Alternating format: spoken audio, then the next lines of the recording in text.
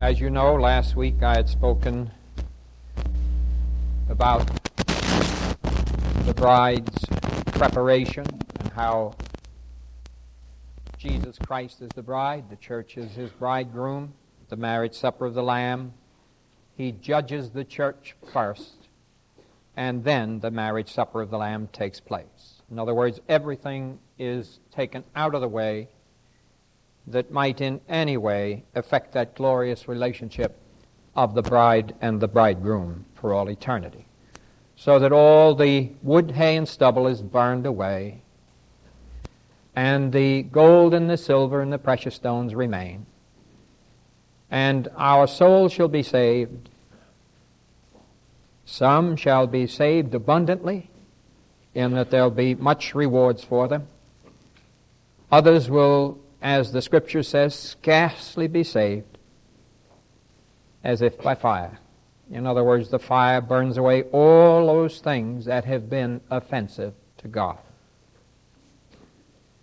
It's so gracious of our Savior to do that, isn't it? Because there's so much of our lives that are not used for our Lord Jesus Christ. If we were to take an actual study of our own personal lives, I think all of us would be deeply shocked at how little we show love for the Savior. And so there's so much that will have to be burned away. Every idle word shall be brought into judgment. All of those things that have offended God shall be burned away. I'm so thankful. And it can't take me from heaven, because I'm already seated in heavenly places in Christ Jesus. I am a child of God and a son of God, and you are a child of God and a son of God if you believe on Christ as your personal Savior. So nothing can take you from that heavenly home. But there are grades of rewards. This would only be normal. I think that would be the normal expectancy of any human heart, to realize that all will not be exactly the same. That God, it says, Jesus says in one place, and some shall be ruler of 10 cities and some one city. In other words, we are priests and kings with God. Remember that you're in a royal family, and Jesus Christ is the firstborn of many brethren. He's the crown prince of the family, who will become King of kings and Lord of lords, and we are his brethren. So, of course, anyone who is a brother of a crown prince is also part of the royal family, you see. And he's the firstborn of many, many brethren. And so we, it says, are priests and kings, you see, because we're the sons of God. He is the high priest. We are the serving priests. You remember that this was Martin Luther's great treatise. The priesthood of all believers. Only priests have a right to come into God's presence. And therefore, Jesus Christ is the high priest, and we are his brethren. Hebrews 2 says, he is not ashamed to call us his brethren. I think it's Hebrews 1. He is not ashamed to call us his brethren.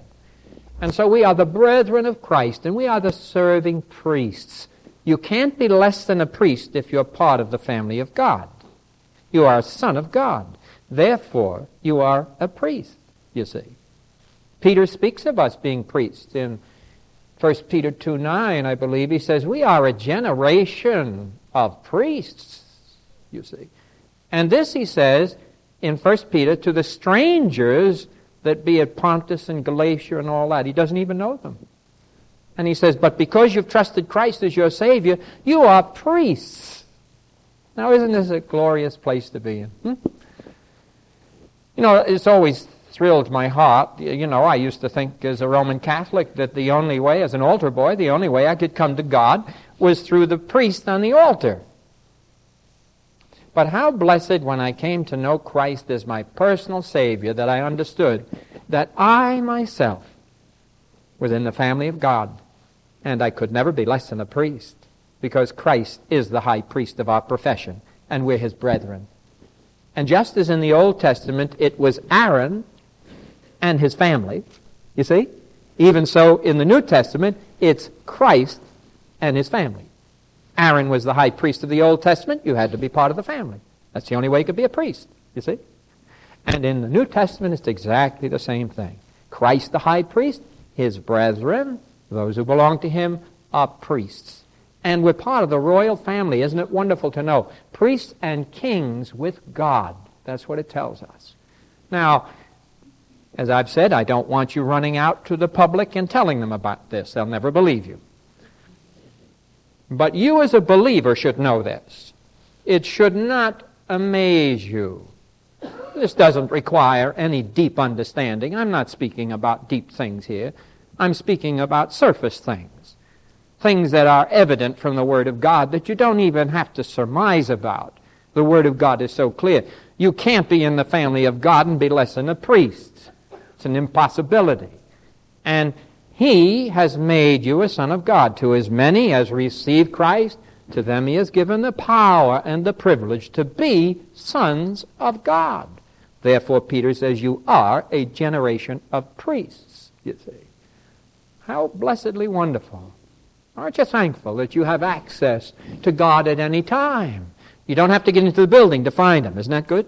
You don't have to come to Pastor Ian to find him. Great.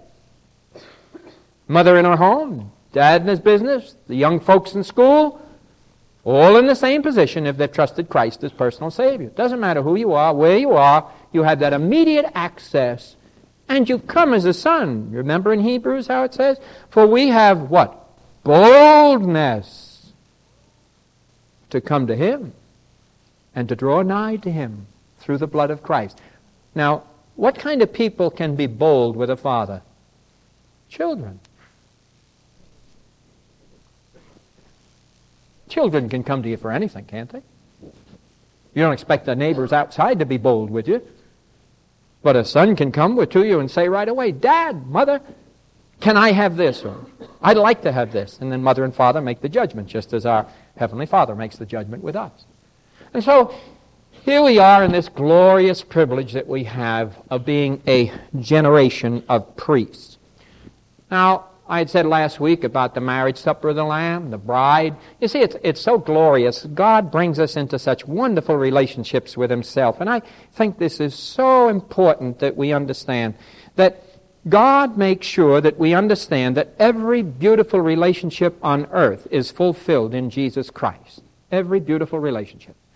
The most beautiful relationship of all would be hard to define. I would have to say that a father and son's relationship is a wonderfully beautiful relationship. And lately I've come to understand that a grandfather and grandson's relationship is quite beautiful. But I have to say that a husband and wife relationship, a bride and a bridegroom, is the most intimate and holy of all relationships. And this is the picture of Christ and his church. So as far as God is concerned, the most beautiful relationship of all is mentioned in Ephesians 5 when he says, I show you a great mystery, for I'm speaking about Christ and his church when I speak about marriage, the bride and the bridegroom. Christ is the bridegroom and the church is his bride. This is an intimate, holy, tender relationship. Your marriage, if it's of the right character, will portray to your heart the beauty of your relationship to your Savior. If your marriage is not showing that forth, then you work at it. Just doesn't happen, you know. You just don't roll off the log and that's it. If the marriage isn't what it should be before God so that you can portray Christ to your children, if the home is a time of argumentation and all kinds of temper and all of these relationships, this is not showing forth to the children the beauty of relationship with Jesus Christ that mother and dad have together. And this is the holiest of all relationships that God wants to have portrayed to the children. They're to see it. They're to see it in your lack of worldliness, your lack of stress upon the dollar. They're to see it in your consecration to God. They're to see it in your Bible reading. They're to see it in your devotional life. They're to see it in your attendance faithfully to the house of God. They're to see it faithfully in your attendance to the prayer meeting.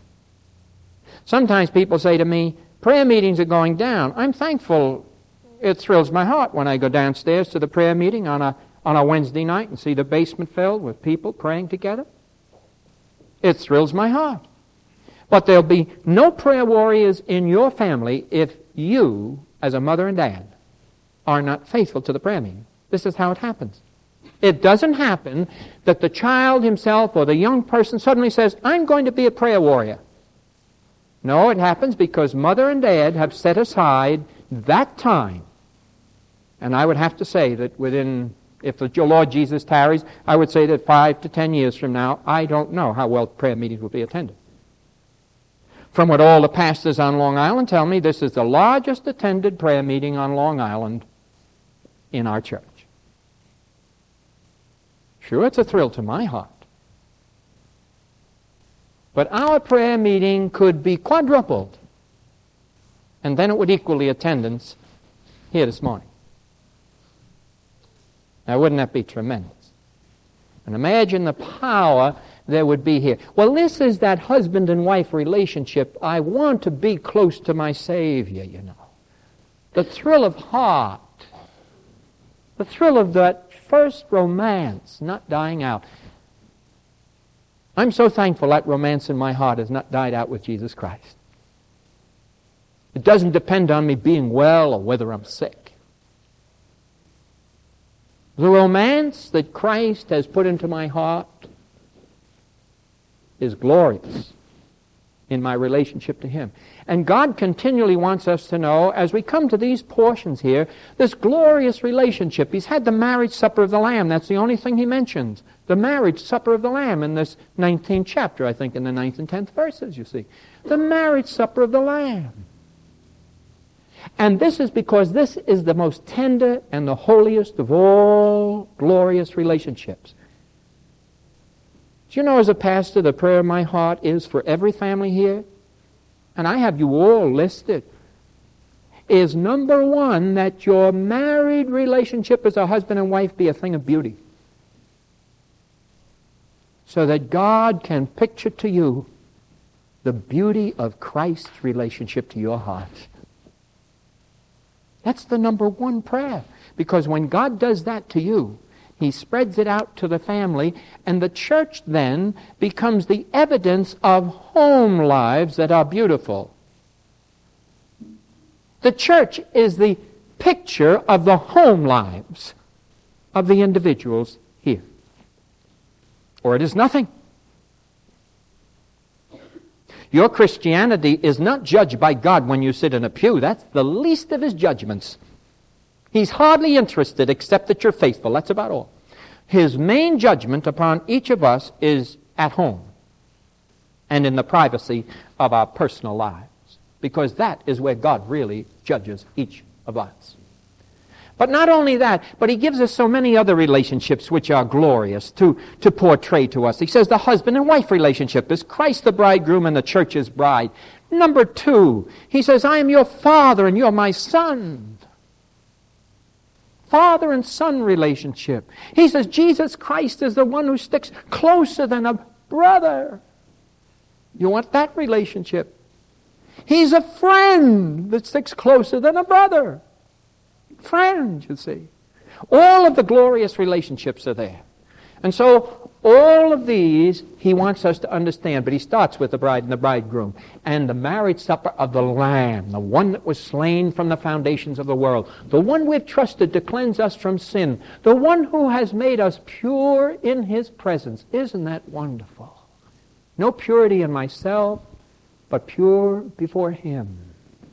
He hath made perfect forever them that are saved. How blessed He doesn't look at us in the flesh, but he sees Christ when he looks at you and when he looks at me. So this is the glorious relationship we have with Jesus Christ. This is the only thing in this sin-cursed world that means anything. May I say this? Because we're living in the darkest of ages. We're living in that age which immediately precedes the coming of Christ. You are living in that age where you can see every single sign around you pointing to the coming of the Lord. I would think our prayer meetings would be packed out with Christians who know the Word of God because they see every sign that the Lord is coming. The Lord Jesus says you can discern the seasons. What's wrong with you, Christian, that you cannot discern the signs of the times? You should be able to see that the coming of the Lord is nigh. You should be able to look all around you in areas where other people don't even gaze, and you should be able to see it. You should be able to see it in the very setup of the United Nations. You can take the countries in the United Nations that say nay, and on the other side, they that say yea, and you can practically see the division of the countries that will descend upon Israel and those that will not. You can see the signs of the perplexities of nations, as Jesus says. In the last days, great perplexity would be in the nations. Jesus says, and brother shall raise his hand against brother. And this means within nations, right within their own borders, they'll be slaying each other. Did you ever see a day like today?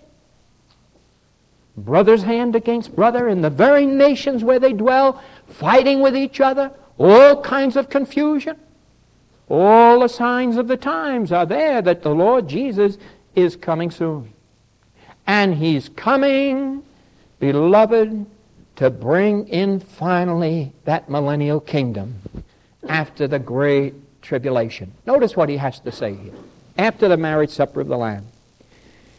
He says, right, blessed are they which are called unto the ninth verse, the marriage supper of the Lamb. And He saith unto me, these are the true sayings of God. Now it's strange that the Lord has to do this here. He has to say, these are the true sayings of God. And the reason He has to do it is this. It's because so many Christians, born again, actually are not sure in their heart of hearts that the Lord Jesus is coming soon.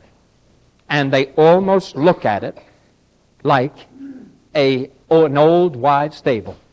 Even though they hear it from pulpits, just as Noah preached the coming of the judgment of God, and no one listened to the great preacher Noah. The only ones that were saved were the little group in his own family. Because why? People looked at him as though he flipped his lid. Because he warned them the flood was coming, and he built an ark on dry land. And they looked at him, and they looked at even the carpenters who built the ark, all were lost. They were building it and thinking Noah he's beside himself building this big boat on dry land. It would be like a man building a boat down the basement, he can't get out the door. Same idea, same thought. Lost his mind. And yet Jesus says, as it was in the days of Noah, so shall it be in the day of the Son of Man. They're going to be the same kind of people, and they'll be right in your congregation. And you'll be talking about the coming of Christ, and they'll listen to you, and they'll go out and forget the whole thing. Even though every sign is there, just as it was in the days of Noah, they're going to walk out, and they're just going to disregard the whole thing. They're going to live the same old lives, striving for the same old dollars, and planning the same old estates, and looking to the same old future, and forgetting that Christ is coming soon. And every effort of their lives, every fiber of their beings should be so thrilled with this that they'd be longing for every member of the family to be saved, for every friend to be saved, and they'd be going forth and talking about the coming of Christ and the glory of His kingdom and asking, soul after soul, do you really know Christ as your personal Savior? For the Lord is coming soon. And so it says here, imagine Jesus has to say, these are the true sayings of God. He's saying to them, it seems necessary at this point that I stress this to you, my beloved children, because you don't seem to grasp it at all. Your ears are dull of hearing. You've listened to the preacher in the pulpit. I wish I could say all preachers. I don't think it's preached in 9/10 of the churches, and I hate to say it, but in most of the fundamental churches, they don't even talk about Christ coming anymore. And yet the whole message of Scripture is heading up to one thing. Christ is coming back. You haven't got anything to look forward to if your Savior isn't coming. You tell me what you have to look forward to. Tell me. Let me know. What have you to look forward to? Children, what do you have to look forward to in this world? You have nothing but chaos and sin and a completely torn world. And you don't have to blame it on your parents. You can blame it on Satan. Put it in its proper place. Satan has had power. Who is the prince of this world? Who is the god of this world? Jesus says Satan is the god of this world. That's who people are following, blindly, don't know where they're going, and they're following after Satan. And it's an amazing thing here that God has to say, these are the true sayings of God. Because of the inclination of churchmen, and the inclination of believers, and of course the inclination of the whole world to say, this is ridiculous. Well, let me tell you, Christ is coming soon. And I want you to hear it from my lips. Because I want at the judgment seat of Christ to have no one ever say, Lord, I never was told. You've been told. Christ is coming soon. It may not be in my lifetime because my heart's gotten a little weak. I don't know. The only reason they didn't let me preach on that Sunday when I was taken ill was because we discussed it inside, the deacons, and I said, I just don't want to fall in the pulpit and shock my people. If I'm going to die, let me die in a bed somewhere, and the Lord will take me home.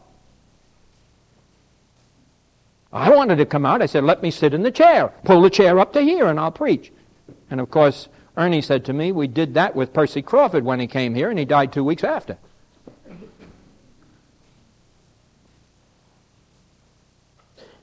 But beloved, we're to understand that Christ is coming soon, and these are the true sayings of God. May I imprint that in your minds this morning? These are the true sayings of God. There's going to be a marriage supper of the Lamb.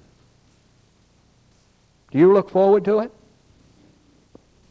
Do you look forward to being with your Savior?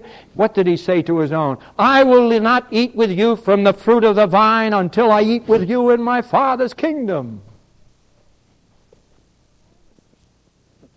There's going to be that day when we're going to be joined with Christ forever and ever and ever. As Harry read the portion there this morning, for the dead in Christ shall rise first, then we which are alive and remain shall be caught up. The word in the Latin is repair. That's where we get the rapture. The rapture of the church, the rapture of believers. Shall be caught up together to meet the Lord in the clouds in the air, and then shall we what? Ever be with the Lord. Boy, I'm glad I'm alive. But I'll be just as glad when I'm dead.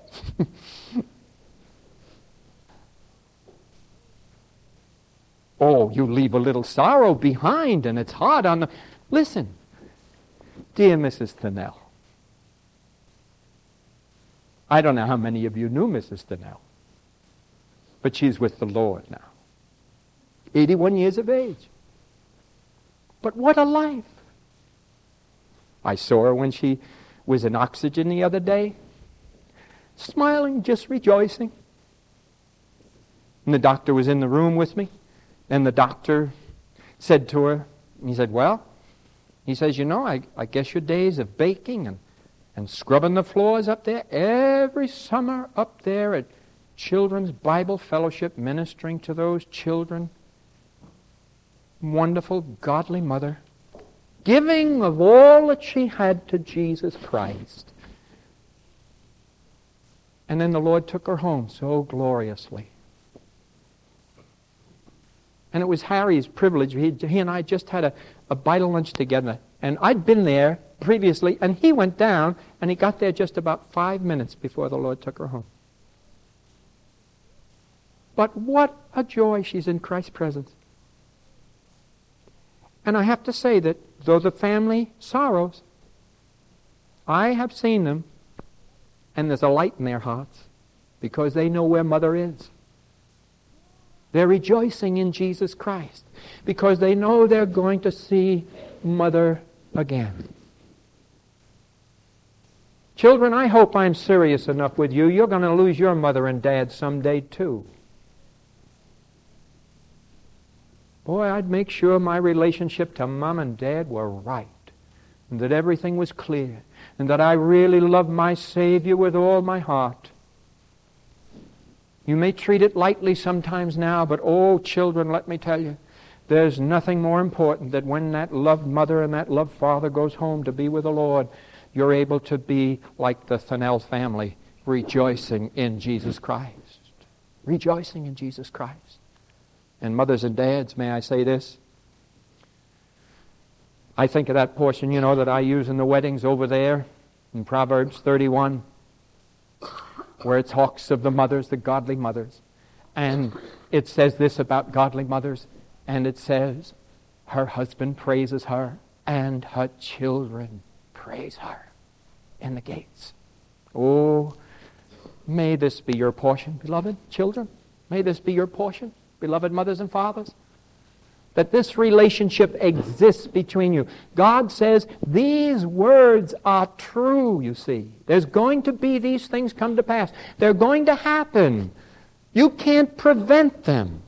Why is it that a man lives as though he's eternal while he's in the flesh and never thinks about the fact he's going to die? It is appointed to man once to die and then the judgment. And yet people dread the thought of thinking about death. But, oh, beloved, death is that stepstone to heaven. And so there's the inclination today for churchmen to belittle the coming glory of Christ and His return to the earth to settle the nations and to get them straightened out because they need a good straightening out. Don't you think so? I think this old United States needs a good straightening out. And we talk about Russia, and I'll have much to say about this. We talk about Russia and the fact that Russia and the powers of the Northern Confederacy, and as I said, you can look at United Nations to see your setup if you want, it's right in there. The powers of the Northern Confederacy shall come and descend upon Israel to take a spoil for themselves. In other words, to take every nation upon the face of the earth is needing oil. The public buildings in New York City won't have enough oil. You've read that in the papers, I don't have to tell you. We are dissipating the oil reserves of the earth very fast. Oh, there'll be other sources of heat, sure. But it is the gold today. Coal used to be the black gold. Now it's oil. And Russia will come, it says, and I'll speak about this at another time, but will descend upon Israel to take a spoil for themselves. And then the other forces on the other side, England and all of the others, will battle with Russia. And there'll be this tremendous conflict. I'm going to tell you all about this. Tremendous conflict will come to pass. But the amazing thing is that God's on either side. Why? Because all the nations are wrong. The Russians are coming to take a spoil. Do you think that the United States and England are going to fight Russia out of the goodness of their hearts, and because they love the Jews, and because they love Israel? Do you? It's purely a political setup involved with Israel and the possession of the land and the oil and all the rest. And so it won't be love from this side's heart that causes us to try to help the Jews. It will be a political thing completely, just as every single war in history has been political. And one side is supporting one group. It was the same when the Germans began, said God is on our side. And we said, God is on our side. And I want to tell you, God was on neither side, because he says, where comes wars from among you? But from what? Greed and lusts of your own hearts. And you don't think that we're so loving that we're just going to go in and help them to win this whole thing. From both sides there'll be the political maneuvering. And finally, it warns us that God himself will come upon all the nations of the earth, and he'll climax the whole thing.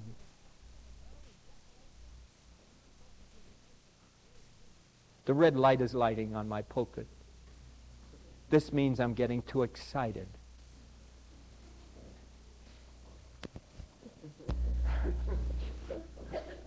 Thank you, you.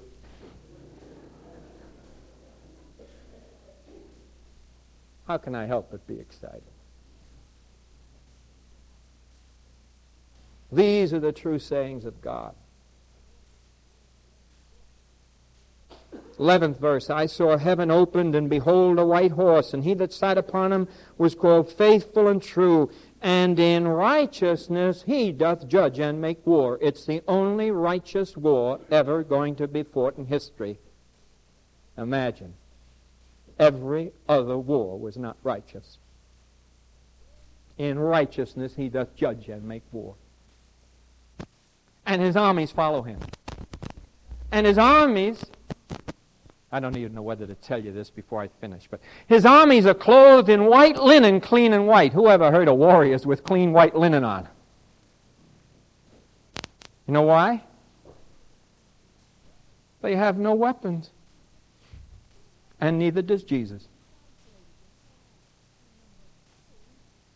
And they never fight a battle. But a sword is out of the mouth of Jesus. And the Word of God is sharper than any two-edged sword. And by the same fire of his power, when he created all things by his might and power, by his Word, the armies are slain. And on his side, it says, where the sword is, you'll notice this tremendous thing in here. It tells you, you read that. On his side, it says, King of Kings and Lord of Lords. No sword.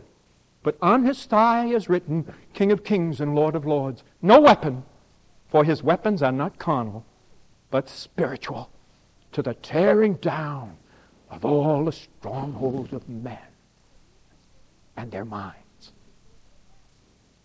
And so no battle is fought. Some people used to say to me, I don't understand this. The saints, they just get married and they have the marriage supper of the Lamb, and then they have to come out and go to war. Well, they'll still be in their clean and white and glorious linen as the bride, and they'll just look. And all the nations, like that. That's it. This is our Christ. And this is our Lord. I have a lot more to say. To be continued next week. Let us pray. Now, Father, we do thank Thee for Thy precious word. Bless it to our hearts. We're so thankful these are the true sayings of God. We're sorry, Father, you have to tell us that, because we know what it is, churchmen not believing, the saved doubting, wondering, the world looking at Thee askance if they even believe Thou dost exist. And yet we remember that when we get to the close of this book, it only has one thing to say. Even so, come quickly, Lord Jesus. And oh, how we praise Thee for that this morning. If anyone in this place has not yet found Christ as personal Savior, that they might know that they'll escape all these things which are coming upon the earth, and they'll come with Christ. They will already be with Him, be at the marriage supper of the Lamb, and then come with Him and follow Him and see the culmination of all evil on the earth and the setting up of His great kingdom. Oh, how we look to it. King of kings and Lord of lords. Even so, come quickly, Lord Jesus. And even this day, touch hearts that they might know Christ, whom to know aright is life eternal. In Christ's name we pray. Amen.